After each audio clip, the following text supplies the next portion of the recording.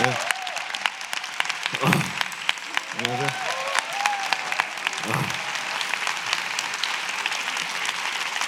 고맙습니다.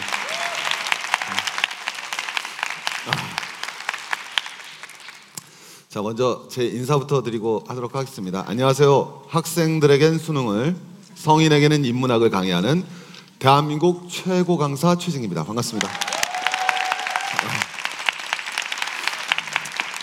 분위기가 좋네요. 자, 우리 시간이 얼마 없으니까 바로 가보도록 하겠습니다. 오늘 주제는요, 인문학입니다. 네, 여러분들 인문학 하는데 갑자기 인문학이 요새 너무 곽광을 받고 있어요. 자, 그러면 그게 우리 왜 그런 건지, 그리고 얼마나 갈지 한번 보자라는 거죠. 자, 이런 인문학 열풍이 언제까지 갈 것인가? 일시적이냐, 영원하냐, 아니면 왜 그랬느냐 보자라는 거죠. 자, 인문학 하면 요새 맨날 이 친구가 나옵니다. 자, 맨날 이 친구 누구죠? 잡스죠. 잡스가 이런 얘기를 합니다. 소크라테스와 점심을 할 수 있다면 애플이 가진 모든 기술과 바꾸겠대요. 어이가 없죠? 사실 저도 저렇게 얘기할 수 있을 겁니다. 이순신 장군과 제가 저녁을 먹을 수 있다면 저는 제 목숨도 내놓을 용기가 있습니다. 어차피 불가능한 거니까요. 자, 우리 학생 친구 여러분, 우리 잡스의 전공이 뭐였어요? 이공계였나요? 아니죠. 타이포그래피, 글씨체 연구하던 친구입니다. 우리로 치면 뭐 견고딕, 명조고딕 그거 공부하던 친구예요. 그 친구가 뒤에 보셔야 됩니다. 잡스가 여러분, 이거 더 끝까지 가야 되는데, 잡스는 디자인에 있어서 철학을 가지고 있습니다. 그래서 잡스 회사에 있었던 디자인 총책임자 조너선 아이브와 이런 얘기를 합니다. 가장 궁극의 디자인은 없어져서 보이지 않는 것이다. 애플의 디자인을 보십시오. 단추 어떻게 했죠? 없애서 보이지 않았죠. 처음 컴퓨터 나왔을 때 하드웨어를 어떻게 했죠? 애플이 앞에다 모니터에다 집어넣습니다. 그게 애플의 정신입니다. 자, 두 번째 주커버그 한번 가볼까요? 자, 저 친구는 더 어이없는 얘기를 합니다. 그리스라틴 고전을 원전으로 읽는 게 취미였대요. 자, 우리로 치면요, 박지원의 열하일기를 한문으로 읽는 게 취미인 거죠. 우리나라 최고의 대기업 뭐 우리 누구라고 그럴까요? 삼성의 이재용님이 취미가 뭐야? 그랬더니 정약용의 목림신서를 원전으로 읽는 게 취미였습니다. 이거랑 똑같은 거예요. 자, 이런데 기회인문학이냐 볼까요? 한번. 개화기의 조선을 침략한 군가를, 자, 우리 학생들 생각해 보셔야죠. 개화기의 조선을 침략한 외세를 순서대로 나열해 보세요. 두 번째, 중세 철학자를 나열한 후 활동 시기와 순서. 아우스티누스, 토마스 아퀴나스, 면돈나 로컴. 자, 저걸 왜 알아야 돼? 학생 여러분 왜 알아야 돼요? 시험 보니까. 삼성 모스타니까. 삼성 입사 문제입니다. 그 다음 문제 가볼까요? 현차 문제라는 거 알겠죠? 할 수 있겠어요? 우리나라 위인 중에서 시대적 상황에서 가장 저평가된 인물을 보시고 이유를 나열하시오. 자, 이게 3년 전부터 시작됐습니다. 한국의 대기업도 신입사원들에게 인문학적 소양을 물어보기 시작했습니다. 기업만 그러냐? 기업이 그럼 그 다음 누가 쫓아가요? 국가가 쫓아가죠. 공무원도 마찬가지입니다. 인사혁신처에서 시사신문 50권을 읽은 다음에 이걸 갖다가 보겠다는 겁니다. 자, 왜 그러느냐? 비밀은 간단합니다. 가보죠. 구글에서 2011년 직원 6,000명을 뽑습니다. 그 중에서 5,000명이 인문학 전공자입니다. 경제, 경영 빼고 순수 인문학만 전공한 친구들입니다. 왜 그럴까요? 우린 다 정답을 알고 있습니다. 왜? 구글 들어가 보는 순간 답이 나와야죠. 구글이 첨단 기술을 가지고 있습니까? 구글을 처음 딱 페이지를 열면 뭐가 나옵니까? 매일매일 변하는 예쁜 디자인이 나옵니다. 그게 구글의 힘입니다. 가볼까요? 인텔이 있습니다. 인텔 지금 누가 경영하고 있습니까? 인텔 랩이 있습니다. 저기 100여 명이 모여서 인텔 랩에서 모든 것을 지휘합니다. 저 인텔 랩의 두목 문화인류학과 나왔습니다. 저 여자가 인텔에 입사 원서를 내려갔을 때 뭐라 그러냐? 자기는 뽑아줄 줄은 몰랐어요. 왜? 나는 페미니스트예요. 거기다 여자입니다. 거기다 막시스트입니다. 그냥 가본 거예요. 원서 넣어본 거예요. 우리나라 대기업 면접을 보러 갔어요. 이 여자가. 자넨 누군가? 저 페미니스트입니다. 자넨 뭐야? 막시스트예요. 근데 뽑힙니다. 뭐 해야 돼요? 여자와 다른 나라만 연구하세요. 그러나서 저 여자가 드디어 인텔랩의 핵심이 됩니다. 입는 컴퓨터, 초소형 퍼스널 로봇, 인텔이 변하죠. 인텔, 우리 뭐라고 알고 있습니까? 삼성과 더불어 반도체 업체라고 알고 있습니다. 하드웨어를 만드는 회사라고 생각하는데 거기서 인문학 경쟁을 하죠. 여기만 그런 것 같습니까? IBM. IBM에서 이사를 달라면요, 저걸 해야 돼요. 안티고네를 읽고 기업의 변화 방향을 제시하라죠. 바뀌고 있습니다. 자, 그럼 왜 이렇게 첨단 기업들이 바뀌어 나가느냐? 이유는 간단하죠. 저 게임 올해 마지막 게임이 나왔습니다. 뭐예요? 자, 여러분들이 스타크래프트, 블리자드사를 창업해 봅시다. 누가 필요합니까? 어떤 사람이 필요해요? 어떤 사람이 필요해요? 그래픽 디자이너? 기술? 자, 우리 앞에 학생들 많습니다. 여러분이 게임 선택할 때 왜 선택해요? 오, 기술 장난 아니야? 이래요? 야, 첨단 하이테크 기술 이 게임 꼭. 우리는 게임을 선택할 때 왜 선택합니까? 스토리죠. 저그 프라토스 테란 기억나십니까? 우주에서 수십억 년 전 그 세 종족이 얽혀 싸웠던 그 고고의 서사적 스토리, 거기에 우리는 가는 겁니다. 그랬잖아요. 맞죠? 스타크래프트 고고 미술 사학과 애들이 만든 겁니다. 클래시 오브 클랜, 북유럽의 신화가 녹아있죠. 가만히 생각해 보란 말이에요. 스타벅스 커피가 왜 다른 커피보다 더 잘 나갑니까? 아주 간단하죠? 왜? 스타벅스 이름이 뭐다? 하먼 멜빌 백경, 흰 고래 큰 거 잡는 그 하먼 멜빌의 백경이라는 소설에 나오는 1등 항해사 이름입니다. 스타벅스에는 스토리가 있습니다. 가운데 문양 뭐죠? 사이렌이죠?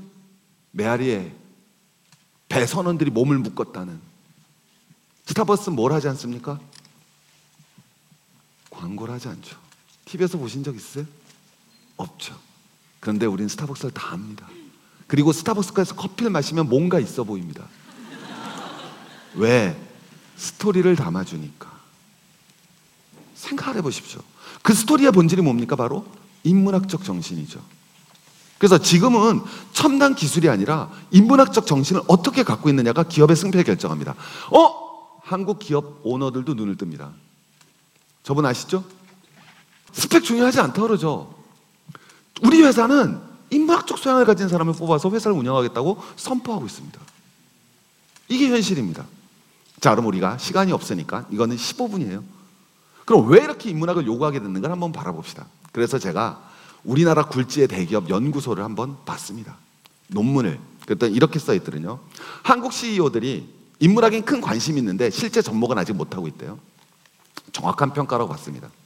그랬더니 왜 인문학이 열경해야 한다 그랬더니 경영의 복잡성이 증대하고 예측하기 어려운 위기가 빈번히 발생한 환경에서 인문학에 대한 기업의 관심이 증가했다고 표현합니다. 또 하나 뭐라 그럴까요? 기업 간 기술 가격 및 가격 차별화는 경쟁 우위를 정하기 어려운 상황에서 인문학의 경영에 새로운 돌파구가 나왔다라고 얘기를 본 순간 저는 의구심이 들었습니다.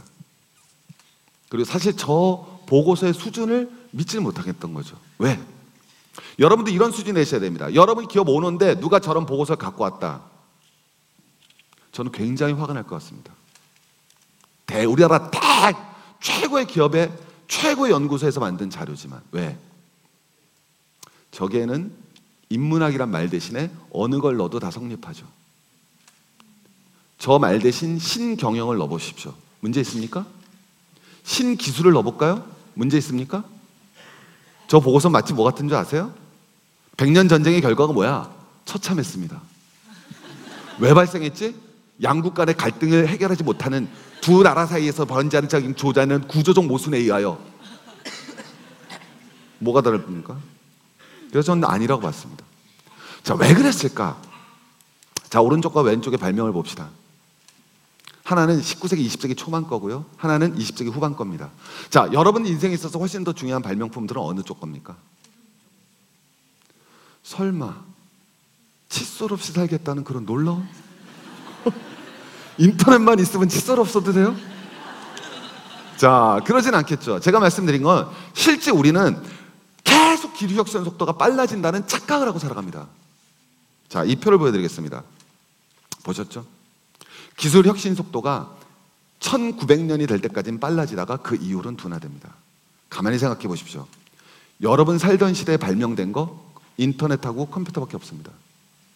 나머지 다 생각해 보십시오. 자동차, 비행기, 옷, 나일론, 전부, 마이크, 여기 나오는 전부 다 알고 보면 19세기 후반, 20세기 초반에 우리 삶을 바꾸면서 등장했습니다. 자, 그럼 기술 혁신 속도가 느려지면 왜 인문학이 중요해지냐? 간단합니다. 자, 20세기 초반 세계 최고 기업은 어디였어요? 우리 이런 걸 아셔야죠. 20세기 세계 최고의 기업 제너럴 일렉트로닉스. 그걸 누가 부정합니까? 자, GE 누가 만들었어요? 나오잖아요. 전구, 축음기 누가 만들었습니까? 에디슨. 간단합니다. 에디슨 우리 무슨 가라 그러죠? 발명가죠. 발명가. 기술 혁신 속도가 빠를 때는 발명가가 필요합니다. 자, 여러분들이 회사에 입사했어요. 현대기업. 여러분한테 뭐 하라고 그러지 않습니까? 절대 발명하라고 안 하죠. 이제 여러분한테 뭐 하라고 그럽니까? 혁신하라고 그럽니다. 발명과 혁신을 구별하셔야죠. 저 때 구호가 뭡니까? Imagination at Work입니다. 일하면서 상상하라. 상상은 누가 하는 겁니까? 발명가들이 합니다. 이공가적 새로운 기술을 발명해 나가는 시대입니다. 자, 그런데 잡스가 만든 물건을 보십시오. 저 발명했나요? 그냥 모아놨죠. MP3와 컴퓨터와 휴대폰을 모아놨는데 21세기 최고의 기업가가 됩니다. 만들어낸 거 없습니다. 모았을 뿐이죠. 자, 한번 가봅니다. 우리 20세기 초반 최고의 기업과 21세기 100년 뒤에 최고의 기업이 어떻게 다른가 한번 봅시다. 자, 뭐라고 그럽니까? 에디슨은 Imagination at Work이라고 그러죠. 잡스는 뭐라고 그럽니까? 그렇죠. 나왔네. 뭐? Think Different죠. 다르게 생각하면 되는 거예요. 발상의 전환을 요구하는 거지 발명을 요구하는 게 아닙니다. 다르게 생각하라. 시대가 변하고 있습니다. 자, 또 한번 가볼까요? 왜 인문학이 각광받느냐? 예전에 무슨 산업이 주도했어요? 2차 산업. 지금은 3차 산업. 2차 산업과 3차 산업의 차이점? 2차 산업은 물질에 대한 이해입니다. 석유화학, 나프탈 이해해야 됩니다. 자, 우리 저기 지금 오른쪽 보니까 누가 있어요? 스튜어디스가 있죠? 자, 몇 차 산업에 종사합니까? 자, 저 비행기 같긴 한데 처음 보시는 공간이죠? 내가 알고 있던 비행기 공간과 너무 달라요. 우린 저거를 퍼스트 클래스라고 짐작하고 있습니다. 자, 저기에 있는 스튜어디스, 뭐에 대한 이해가 필요한가요? 인간에 대한 이해가 필요합니다. 저 스튜어디스, 땅콩에 대한 이해가 중요하지 않아요. 저 마카데미아 땅콩이 하와이에서만 자라는지, 하와이에서 자라는 이유가 일조량이 풍부하고 배수지가 발달했기 때문인지, 하와이의 연평균 기온과 강수량에 대한 이해가 중요한 게 아닙니다.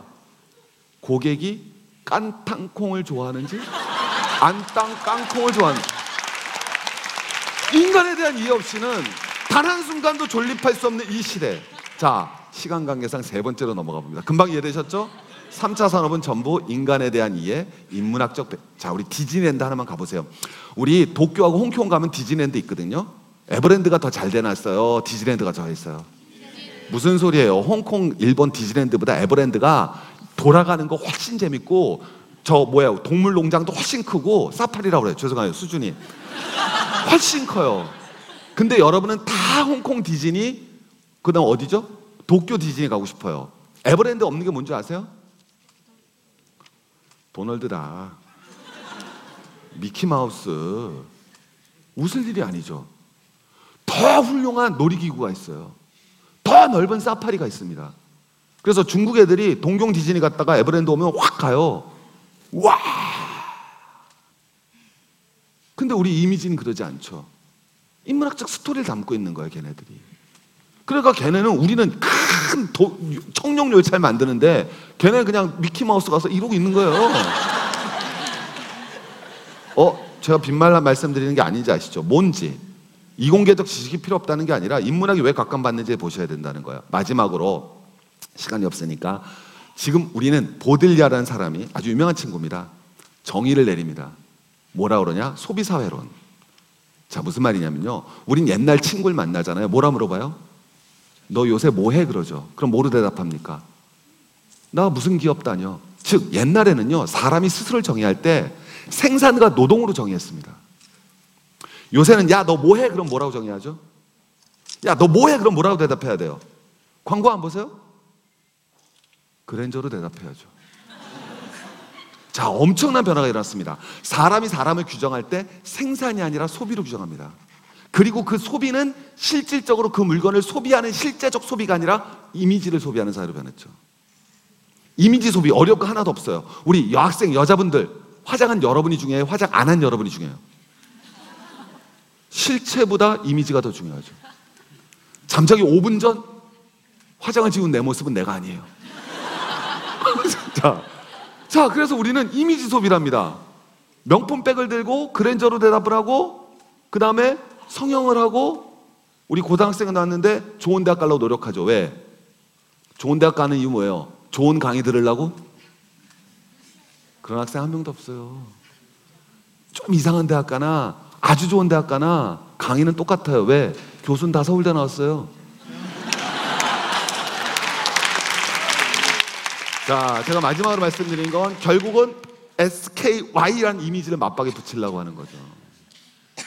자, 간단히 말씀드리겠습니다. 그래서 우리 인문학이라는 것은 첫 번째, 우리가 생각하는 것 다르게 기술혁신 속도가 둔화되기 때문에 발명이 아닌 혁신의 시대로, 3차 산업이 중시됐기 때문에 물질에 대한 이해가 아니라 인간에 대한 이해로, 단순한 생산이 아니라 소비의 사회로, 그 소비는 이미지 소비고 그 이미지는 바로 스토리가 만들어내는 겁니다. 그래서 우리 특히 청년들 자기 스스로 스토리를 만들 수 있는 힘을 가진 사람이 돼야지 미래 사회를 이끌어 나갈 수 있습니다. 우리 15분 세상을 바꾸는 최진기였습니다. 박근혜